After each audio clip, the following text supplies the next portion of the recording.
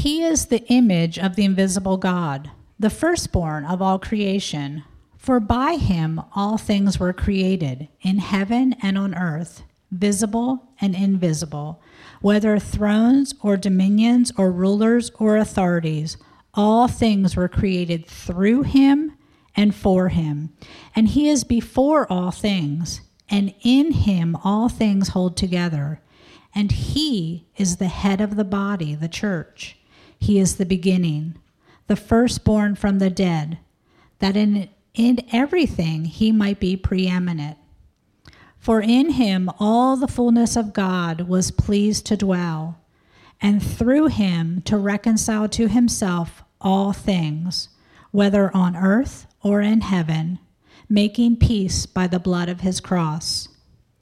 And you, who once were alienated and hostile in mind, doing evil deeds, he is now reconciled in his body of flesh by his death, in order to present you holy and blameless and above reproach before him, if indeed you continue in the faith, stable and steadfast, not shifting from the hope of the gospel that you heard, which has been proclaimed in all creation under heaven, and of which I, Paul, became a minister.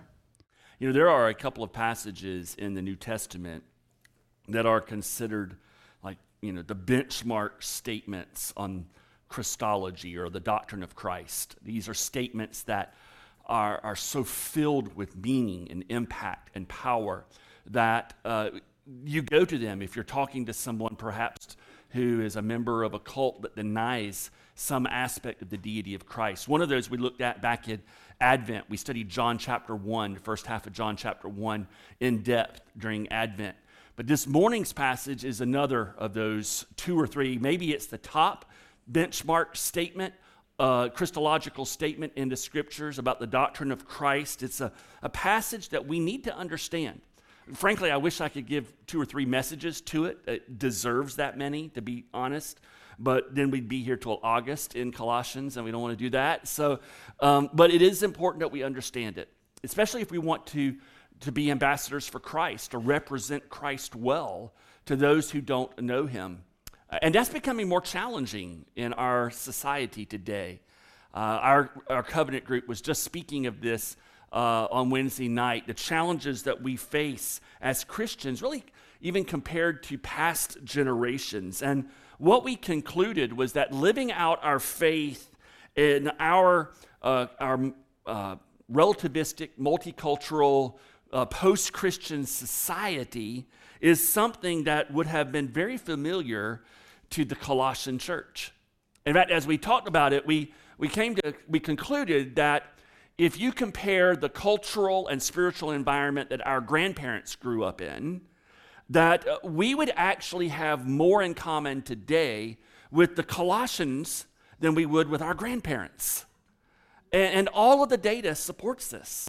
And it's becoming even more vivid that this is the case. So, for example, just last year, a survey was conducted by Probe Ministries where they found that 60% of professing born-again Christians who are in the age range of 18 to 39 years of age, professing born-again Christians in that age group, 60% believe that Jesus, Muhammad, Buddha are all equal avenues towards salvation and heaven. When asked if Jesus sinned like we do, 30% of them said yes. Back in 2020, Legionnaire Ministries commissioned a massive theological study of our nation through Lifeway Publishing. And what that study revealed is that 52% of Americans believed that Jesus was a great teacher, but no, he was not God. He was just a man.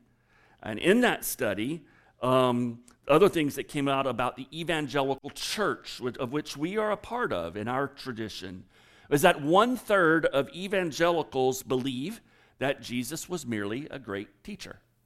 Now, thankfully, 65% of them rejected that and said, no, he was more than a great teacher, he's God. So that was good news. But in a follow-up question, 65% of evangelicals also said that Jesus is the first and greatest being created by God. And that's why you need Christology, because of those misunderstandings that occur. The Colossians were being assured by the false teachers that Jesus was important, but there's more that's needed. If you wanted a full life, if you wanted to have a sense of vitality and vibrance, a full life here and in the world to come, then yeah, certainly listen to what Jesus says. He has God in him, but he's just one rung in the ladder that you need to climb in order to get that life that you want now and in eternity. He's just one of many divine beings. Now, this passage that we're studying this morning, as I mentioned, it's a benchmark passage. In fact, there's been volumes and volumes and volumes of books written just on this passage right here that we read a few moments ago. One of the things that has been debated back and forth, there's a large group of scholars for about the last 150 years that believe that portions of this passage, especially verses 15 to 18, that in those verses, Paul borrowed from an early hymn of the early church. And so he's taken lyrics from that hymn and he's brought them into this passage because perhaps it's spread across the Mediterranean world and it was words that would have been familiar to the Colossian Christians. Now, there's also a group of scholars that say, no, there's no evidence really for that. That's going too far. You can't justify that. But here's the thing, both groups agree that this passage is central to understanding the entire book of Colossians. It gives us the theme of the book, and we've reflected that theme in the title of this morning's message and the title actually of the entire series, which is Christ Preeminent. This passage teaches us something important about Jesus and his preeminence. That all the attributes and activities of God, they are centered in Christ. Therefore, he is preeminent over everything and everyone. So we're going to jump into this passage. We're going to look at this idea of preeminence. And as we break it down, we're going to see the scope of Christ's preeminence, the basis of that preeminence, and our experience of that preeminence. So let's think about this scope and this idea that Jesus rules supreme over everything that Paul gives us in the first three verses. In these first three verses, he puts before us some essential truths, really three primary ideas about Jesus that support this idea that he's supreme over everything and everyone. That this is the scope of his preeminence isn't just like he has a little portion of authority. No, it's all authority. And he gives us three kind of pictures of Jesus. The first is in that very opening phrase, he is the image of the invisible God. He's telling us that Jesus is the supreme revealer of God. That word image has a couple of meanings. One meaning is likeness.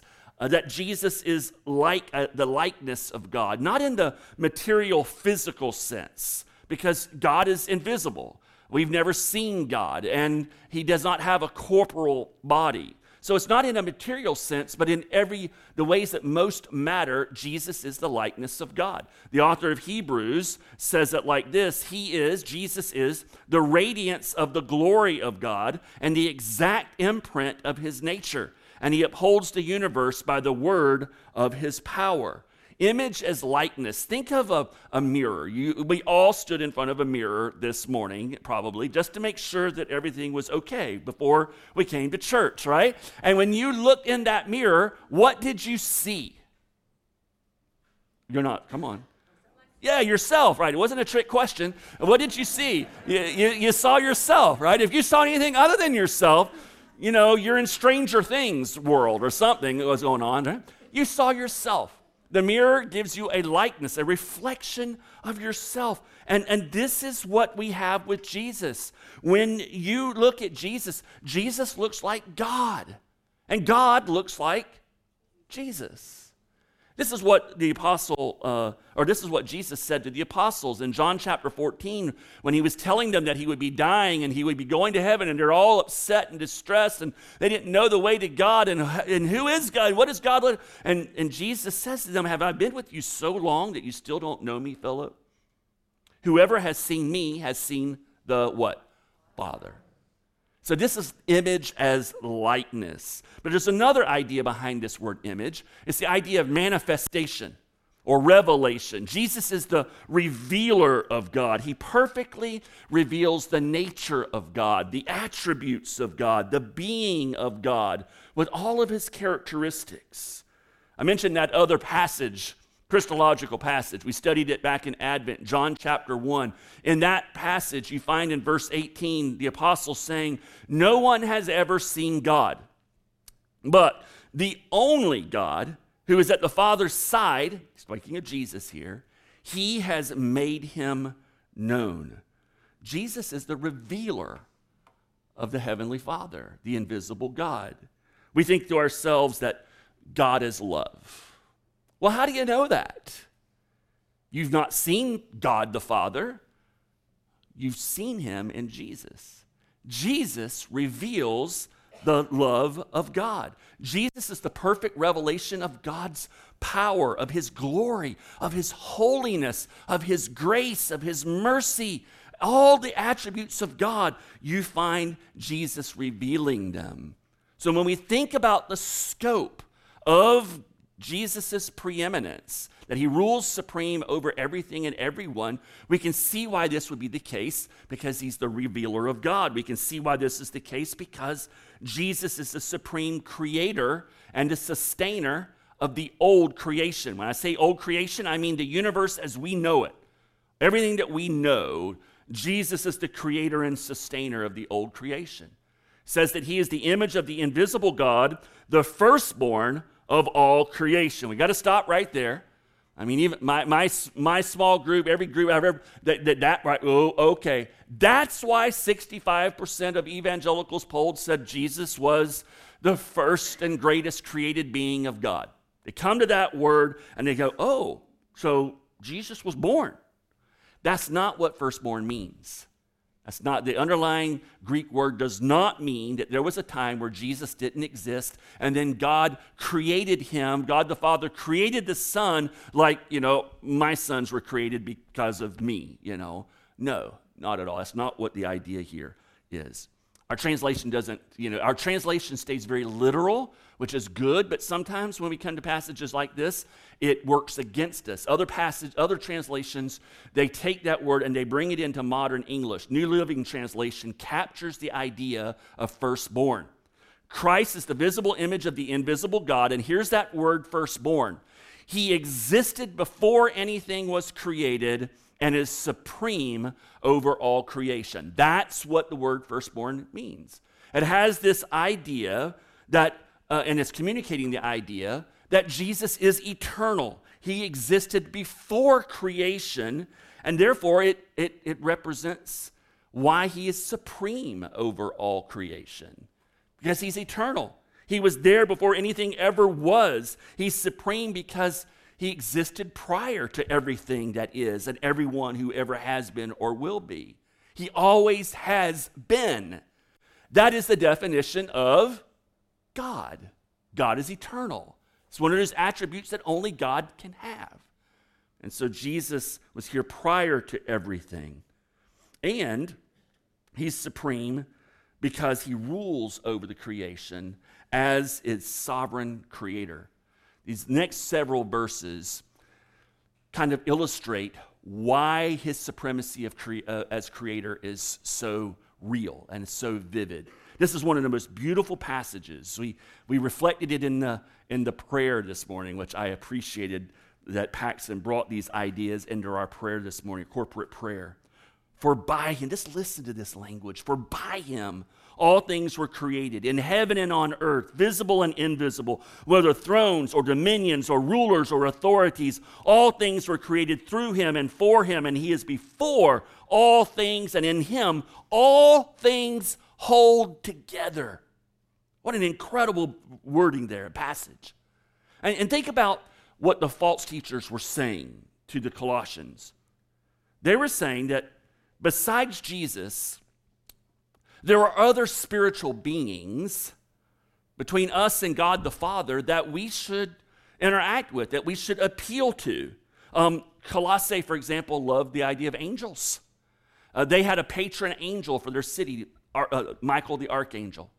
Supposedly, back in history, a catastrophe was happening to Colossae, and in the middle of that catastrophe, they saw Michael the archangel appear and stop the catastrophe. And so they worshiped Michael the archangel as one of those spiritual beings, and they encouraged this kind of worship. It's very, very similar to what many of us have experienced when we are encouraged to appeal to the Virgin Mary or to the saints that have gone by. I mean, just had St. Patrick's Day, right? And you pray to the saints and beseech them to appeal and intercede to God on our behalf. And this is what was happening in Colossae. They were essentially saying that Jesus is good, but there's more that you need. There's more beings that you should have in your repertoire of spirituality. There's more ideas besides the gospel that you need to be embracing so that you truly access God the Father and have a full spiritual life. These are the same concepts being presented to us today. Jesus is good, he's just not sufficient. Jesus is one of those great teachers you should listen to, but he's not the only great teacher. I mean, how narrow-minded is that? And Paul's answer to all of this is that Jesus has a dignity and a power and a worthiness and a glory that if you took everyone, everything, every being that has ever been in existence, that's in existence right now, will be in existence in the future, if you took all of those entities, human, non-human, whatever, all the things of this world, you took all of their combined worth, glory, power, significance, and you added all of that up, it still would not equal the significance and the worth and the integrity and the worthiness and glory of Jesus Christ. Amen. He is fully God. He's the supreme creator. And his proof that this is who Jesus is he looks at creation and says, everything that is here is because of him. And by the way, if he ever decides to turn in his resignation, it all goes poof. It all goes away. Jesus is the one who turned chaos into a cosmos and gave us this creation. But that's not all. Not only is he supreme creator, sustainer of the old creation, he's the sovereign Lord and the source of the new creation. In verse 18, he is the head of the body, the church. He's the beginning, the firstborn, there's our word again, the firstborn from the dead, that in everything he might be preeminent. You know, these survey the data shows that even those who like Christ and Jesus don't like his church for various reasons. Some of them are valid. Church is filled with sinners. I mean, just look to the person next to you. They're a sinner, right? You'd agree with me. Especially if you're married to them, you know that. But what does it say about the church that Paul points to its existence as proof of Jesus' supremacy? How valuable is the church when you consider what Paul is saying here? Jesus is the firstborn from the dead. In other words, he is the first person to be resurrected who has never died. Other people were resurrected before Jesus, but they all ended up ultimately dying. Jesus, in his resurrection, his ascension and his exaltation, he is the firstborn. He is the prototype of what our resurrection is also going to be like. And with that resurrection, the new creation is born, and he's bringing it about. Jesus is the creator of the church, the one who will make all things new, who will bring into existence the eternal kingdom of God. He's the origin and the life of the church, the source of its very being. What pretender put before the Colossians can make that claim? None. But in our day, what contender for the affections of our own hearts can compete with the sovereign Lord of the church, the creator, the source of the new heavens, the new earth that he promises to one day bring fully into fruition when he returns for us. All of the contenders for the affections of our hearts, whatever it appears like it may be, whether it's our careers, our toys, our image to the world, our children, our success, our basketball team that gets knocked out in March Madness. I mean, whatever it may be that is contending for the affections of your heart, they don't hold a chance when you compare it to Jesus. So what does it say about us? That we so easily turn from the source of the new creation and embrace those false contenders.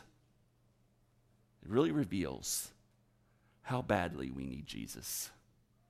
That the depth of our sin is so pervasive. I mean, how idiotic is it to trade in the temporal things of this world in place of the eternal creator God who sustains everything, who's supreme over everything and everyone. How idiotic is that? But that's what sin does to us. It makes really smart, good-looking people like us total idiots. That's what it does. The scope of his preeminence. Jesus rules over everything. How about the basis of his preeminence? What we see in the next few verses is that Jesus makes the invisible God knowable. When you look at why is Jesus preeminent, supreme over everything and everyone, he makes that invisible God knowable so we can have a personal relationship with him. And the words that he uses here, there's two concepts. First, that Jesus is the fullness of God. The fullness of God resides, permanently dwells in Jesus. Verse 19, for in him all the fullness of God was pleased to dwell. Again, I told you volumes have been written about this passage. This verse has multiple chapters. What does that mean? You know, scholars like to say, what does that mean? What does it mean that all the fullness? And what is the fullness? And what does that word dwell mean? You know, and I mean, you can just go down, you know, Alice in Wonderland, go down the rabbit hole. But it's an important question to ask. You know, some land and say what this is talking about is that when God the Father sent Jesus, they see it as a reference to the incarnation. That God the Father was pleased to send Jesus to earth with all the richness of his attributes like love and grace and mercy. Others have written extensively, believe that this is referring to the deity of Jesus, that he is fully God. One of the esteemed and really wonderful theologians of the 19th century from England was a guy by the name of J.B. Lightfoot, and he paraphrased this by saying that in him the totality of divine powers and attributes permanently resided. And that it's a strong statement to the deity of Jesus Christ, that he's not a God, he is God. But remember, and by the way, those two ideas, the incarnation and what life is, certainly this statement isn't less than those two ideas. But if you remember, I mentioned to you last week, or maybe it was the week before, that we needed to pay attention to one word as we go through the book of Colossians. Anybody remember what the word is? Okay, so that really made an impact on you. I knew that. That's okay. It's the word fullness. Full, fully, fulfilled. You see it throughout the book of Colossians. Do y'all remember what that one word was that I told you you needed to pay attention to? What was it? There you go. Man, y'all are so smart, on the ball. Thank you. Right. And here you have it again. The fullness of God. And that word is important. It's critical to understanding the Colossians, what was going on in their church and in their city, and why Paul wrote this letter. The false teachers, as I mentioned a moment ago, weren't saying that Jesus wasn't important. They weren't even denying that his divine origins. They weren't denying God's presence in their life. They were denying his supremacy. They were denying his preeminence. They were denying his sufficiency. He's just one of many divine beings. He's just one of many sources of truth. He's like Buddha or Muhammad or fill in the blank. Sounds familiar? Again, we have more in common with the Colossians than we do perhaps even our own grandparents in our context. Church, all the fullness of God permanently resides in Jesus. All of God's attributes, all of God's work, all of God's power and glory are centered in Him. That's what this passage is saying. This is the basis for why we should believe He's supreme over everyone and everything. And there are no contenders for that throne. One book that I've read as a devotional is by Dr. Brian Harbour. On this verse, he writes this. Sorry, a little bit behind on my clicking there. There is nothing about God, no quality of God, no attribute of God, no provision of God that is not present in and available through Jesus Christ. The basis of this preeminence is His fullness, the fullness of God in Christ. The basis is the redemptive ministry, verse 20 of Jesus Christ. Through Him to reconcile all things to Himself, whether on earth or in heaven, making peace by the blood of His cross. And you, who once were alienated and hostile in mind, doing evil deeds, He is now reconciled in His body of flesh by His death. There are important reasons why the Apostle Paul first established the supremacy of Jesus in creation and being the revealer of God and the source of the new creation, and why He's the fullness of God in bodily form. Why did He? There's a reason why He did that, and now this is where it's at. What Jesus does for us, as explained in these verses, is the result of who He is. Only Jesus has the credentials and the qualifications necessary to heal the breach between us and the Father that our sin has created. Our sin has put us in a state of war against God in our natural state. We come into this world screaming at our mamas and screaming at God spiritually, at war with God, hostile in our mindset, in our worldview, in the way we live our lives, contradicting God's holiness and God's will for our life. That's who we are. And this passage is telling us that only through Jesus and His cross, this is what can bridge the gulf that exists between every human being who's been born and God the Father. Only Jesus is qualified to heal our broken relationship with God and bring peace to us where there was once hostility. We cannot do this for ourselves. The very best day that we have is still a day filled with hostility, anger, hatred, and rebellion against God. Our sin is that pervasive. As we pointed out a moment ago, our sin is so deep, we are idiots in adopting something that is just a trinket compared to the glory of our relationship with Jesus Christ. And we'll grab onto the trinket rather than what we already have in Jesus. That's the power of sin. We can do absolutely nothing to save ourselves, nothing to bridge that gap, to bring peace between us and God the Father. No one else can do this for us, only Jesus. And this is why Paul says, this is why He's preeminent. This is why He's supreme over everything and everyone, because what He does is the result of who He is. He's the one qualified, who has the credentials to make peace between us and God. Do you have that peace? Do you have that peace with God the Father? Is there a joy in your life that is yours because you have a vital relationship with Jesus Christ and it's changed how you relate to God the Father? Do you have that peace?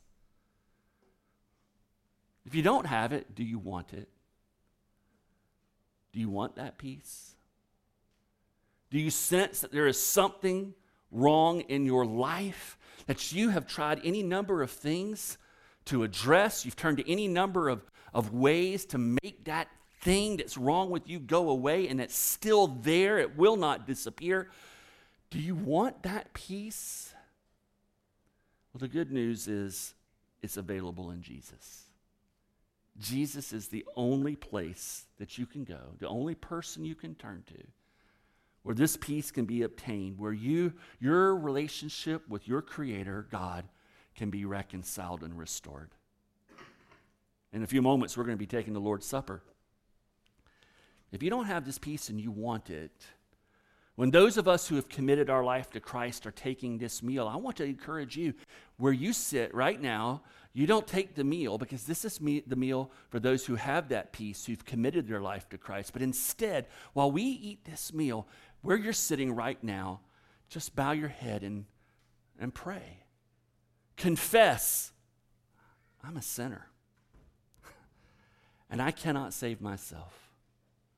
Confess, Jesus, I want my sins forgiven. Confess, Jesus, I cannot save myself. Would you rescue me from my sin?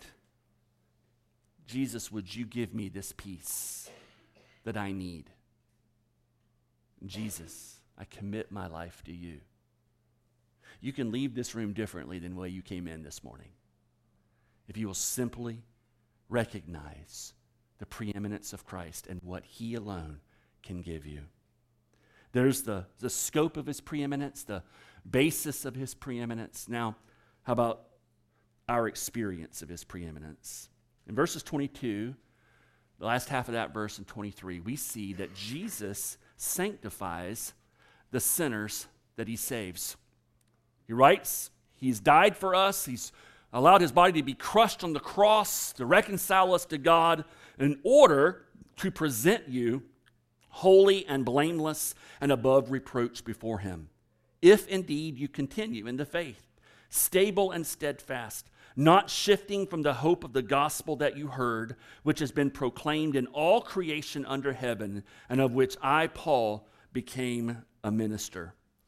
In a moment, we are going to enjoy the Lord's Supper at this table in a sensible, physical, tangible way proclaims what we just talked about under the basis of his preeminence, that Jesus is the only one who can reconcile us to God. And the way he did that is through his broken body on the cross, the shed blood that he poured out upon the cross. This is the price for us to have peace with God. This table reminds us of what Jesus has done for us, that he has presented us to the Father as holy, consecrated, saved, rescued sinners, that we've been justified by Jesus Christ. And this table reminds us of our justification.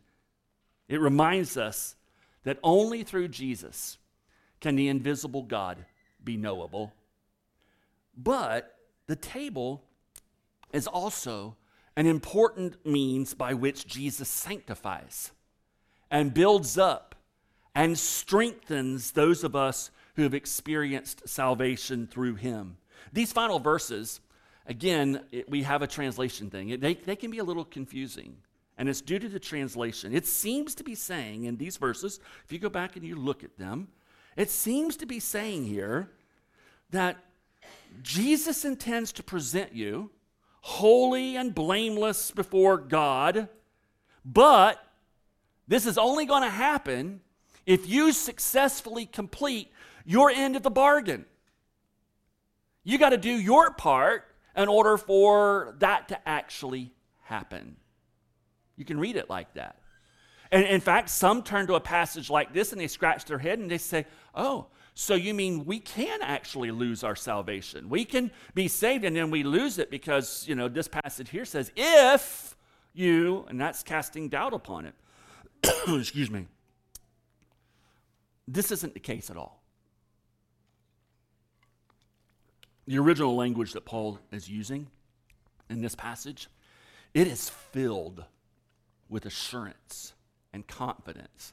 And in fact, later on in the book, the ESV is going to translate these same words and construction in a way that has no concept of that it's not going to happen, that it's possible that it couldn't happen, that it's an if, well, maybe it will, maybe it won't. So it's a translation thing.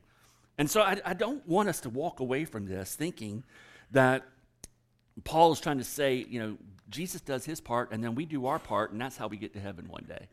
That's not it at all. Jesus has presented us, past tense, it's been done. When we belong to him, we are declared righteous before God. That is a done deal. It is signed, sealed, and delivered. And it was signed in his blood, church. And it's never going to be undone. This passage is not saying, if you do your part, then you'll be okay one day. No, this passage is saying, since Jesus has done his part, we are going to be okay one day. And I don't know if translation gets it right. I want us to read this together. I want to read verse 22. Now listen, some of you are a little sleepy. I can tell because, you couldn't remember fully.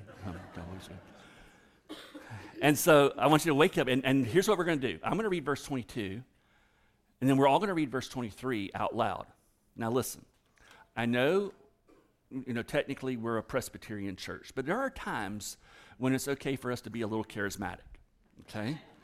And this is one of them. And so when I want us to read verse 23 out loud together, and I want you to read it, I want you to put emotion in your voice. I want you to put the emotion of assurance, of confidence, of absolute, buddy, this is a done deal. You get where I'm coming from, okay? So I'm going to read verse 22, and I'm going to give you a chance to redeem yourself from not getting that easy question I asked you earlier, and we're going to read verse 23, okay? Here we go. But now, by giving himself, and this is Eugene Peterson's translation in contemporary English. But now, by giving himself completely at the cross, actually dying for you, Christ brought you over to God's side and put your lives together whole and holy in his presence. Here's your big moment. You ready? Here we go. You don't walk away from a gift like that. Good job. You stay grounded and steady in that bond of trust, constantly tuned in to the message, careful not to be distracted or diverted. There is no other message, just this one. Good job. Give yourself a hand. All right, I like that. That's awesome. That is what this passage is saying. And the table here is Jesus' gift to us, where he reminds us that he alone saves us, and he alone is our source of strength as we seek to live for God in our fallen world. And most importantly, what these final verses are saying is that Jesus alone guarantees that the end of our story will be eternal peace with our Heavenly Father. And that is a story worth sharing to our world today. The table is Jesus' gift to us. And as we move to it, we recognize that it's a sacred moment. The Apostle Paul tells us that a person should examine himself or herself before eating this meal and to confess sin that may be in our lives that we have not yet confessed. Perhaps we're holding on to it, we're coddling it, we're enjoying it. Perhaps it's a grudge against someone else that we're refusing to forgive them. Perhaps it's, you had a meltdown on your way to church this morning. It happens. And yet you say things that you regret and that you know were not right. And so let's start, just like we wash our hands, or at least we were taught to wash our hands before we eat, right? And we should wash our hands. Let's wash up. And if you would, bow your heads. And I'm going to give you a moment just to pray. Ask the Holy Spirit to bring to your mind any sin that may be in your life that you've yet to confess. Bow your heads and spend a few moments alone with God.